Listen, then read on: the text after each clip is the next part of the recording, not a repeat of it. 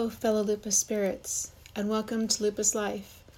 I'm Corey Hollingsworth, and I'm a spiritual advisor and meditation facilitator who lives with and manages systemic lupus erythematosus, also known as lupus.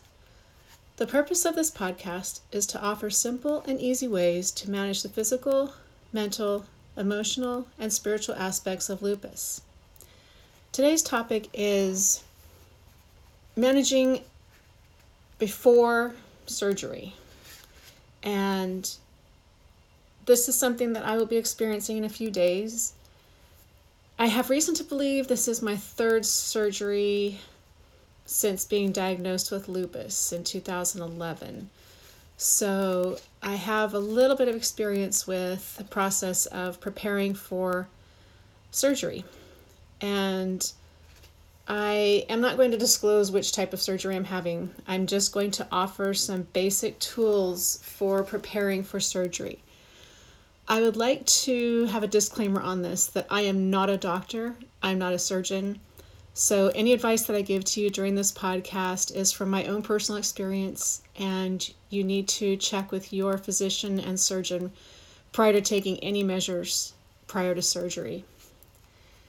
So one of the first things that I have encountered from having surgery in the past, and I will be having a surgery again this week, is that we tend to heal a lot slower than most people who do not live with lupus. So just prepare yourself for extra time. So if your surgeon says a minimum 2-week recovery, you will probably take longer than the 2 weeks, and you might not. My experience has been that I've taken longer than the minimum timeline that I've been given to recover from surgery. Something else is you want to make sure that you check with your doctor about the medications you are taking. Sometimes they forget that you are on an immunosuppressor if you're taking one like mycophenolate or Cellcept, which is the same thing, or if you're taking azathioprine or any of the other immunosuppressive medications, you're going to want to check with your doctor. Usually, the doctor who's in charge of your immunosuppressive medication will give you the advice about how long to be off of the medication prior to surgery and when to resume the medication after surgery. So just make sure that you're checking with all of your doctors. Most of us have more than one. But whoever's in charge of your immunosuppressor medication is going to be the key for managing the timeline required for being on and off that medication if you need to do so prior to and after surgery. You're also going to want to make sure that you check any other herbal supplements that you take. I have a few teas that I drink, so I get to be off of them for a certain amount of time prior to surgery and a little bit after surgery as well, just to make sure that there's no interaction with the anesthesia or the other medications that you're given after surgery. You're going to want to make sure that you embrace solitude, and most of us have this embedded in us anyway, because when we live with a chronic illness, we are accustomed to having certain amounts of time by ourselves, sometimes in isolation, especially if we're in a flare or we're healing from a cold or just any number of things that most humans deal with that we get to deal with on a little bit higher level. So you're going to want to make sure that you take this time to recognize that isolation and alone time is not always bad, that you get to do some reflection, you have some time for self-care. And I think that a lot of us during COVID got to really experience this time of isolation even more than most people, because we had to be extra careful during the height of COVID to make sure that we were not exposed to the high peaks of that particular virus. During the process of surgery, and this is something that I get to remind myself because my surgery's in a few days and I've been self-talking, and one of the things that I keep reminding myself is to have compassion for myself. And I will have another podcast with this topic about compassion for oneself. But you get to figure out a way to tell yourself, I know how you're feeling right now, and what can you do to have a calmer state of mind during this process? And ask yourself, do I need to take a walk? Do I need to take a nap? Do I need to cry? Do I need to eat healthier? Which, to be honest, is not something I'm doing prior to this surgery because it requires me to be on a liquid diet for an extended period of time. So I'm basically eating things that I don't normally eat just to fill in that space. Going back to the medication process, if you keep a daily pill organizer, which I highly recommend doing, because there's no way I can keep track of my medications every single day. I need them spread out during the week so that I don't have to think about them, is you're going to want to make sure that you take out any medications that you don't need prior to surgery and after surgery. I mentioned the immunosuppressor, and that might not be something that you have to do prior to surgery, but if you do, you're going to want to take it out of your daily pill organizer. So these little tiny things that some people don't think about.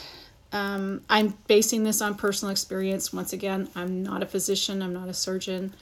So please make sure that you check with your medical team prior to making any changes to your medications. I also have a process of praying for myself. And this is, again, going to be a future podcast where I am someone who believes in the power of prayer. And I have been very blessed with close friends and family members who do pray for me, with me. And I have this ritual of praying for myself as often as I remember to do so. And this upcoming surgery this week has really got me in that mindset of making sure that I connect with my higher self, connecting with a being I believe is higher than I am. And it just offers me a sense of peace and support and guidance for these times in my life when I don't have any control whatsoever in terms of my body during this process of having a surgical procedure. So just keep in mind, if you're going to be having surgery in the future, that you make sure you check with all your medications, especially the immunosuppressor, in my experience, because that tends to be the one that gets knocked out of our body prior to and after surgery for certain amounts of time. Embrace your solitude. You get to be isolated for a little while, mostly because when we're trying to heal, we get to remember that we don't need 50,000 people around us because they tend to create stressors, or we just need our solitude and our peace while we're healing. And since our bodies take longer to heal, just in general, we want to make sure that we have quiet space to heal. Have compassion for yourself. Make sure that you're checking in with how you feel and that you're taking steps to soothe or manage those feelings. So if you have to go take a walk, or you need to cry or take a nap, whatever you need to do to prepare yourself for whatever changes are coming up in your life. Make sure you keep track of your medications, preferably in a daily pill organizer, so that you can not have to think about the day-to-day pills. I've already gone through my pill organizer for the week, and I've taken out the medications that I'm not supposed to be taking prior to surgery. And then I actually have my medications out 2 weeks. So for next week, I've taken out and added medications that I'm supposed to be taking or not taking during that week. Make sure you take time to pray for yourself, and not in a negative, like, hey, I'm feeling sad or bad or whatever. And don't focus on that. Pray for yourself in terms of everything's going to be okay. I need guidance. I need light. I need to be surrounded by love. I hope this helps.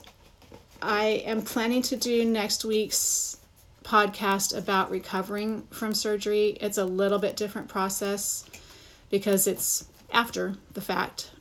So I am glad that you have joined me for this podcast. Thank you for joining me today. As a reminder, I have 2 books on Amazon. The first one is Little Lupus Spirit Book, and the second one is Reconnect with Your True Self.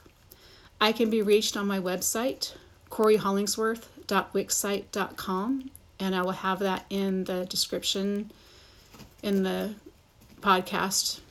And I look forward to connecting with you again next week. Have a beautiful day and have a beautiful week.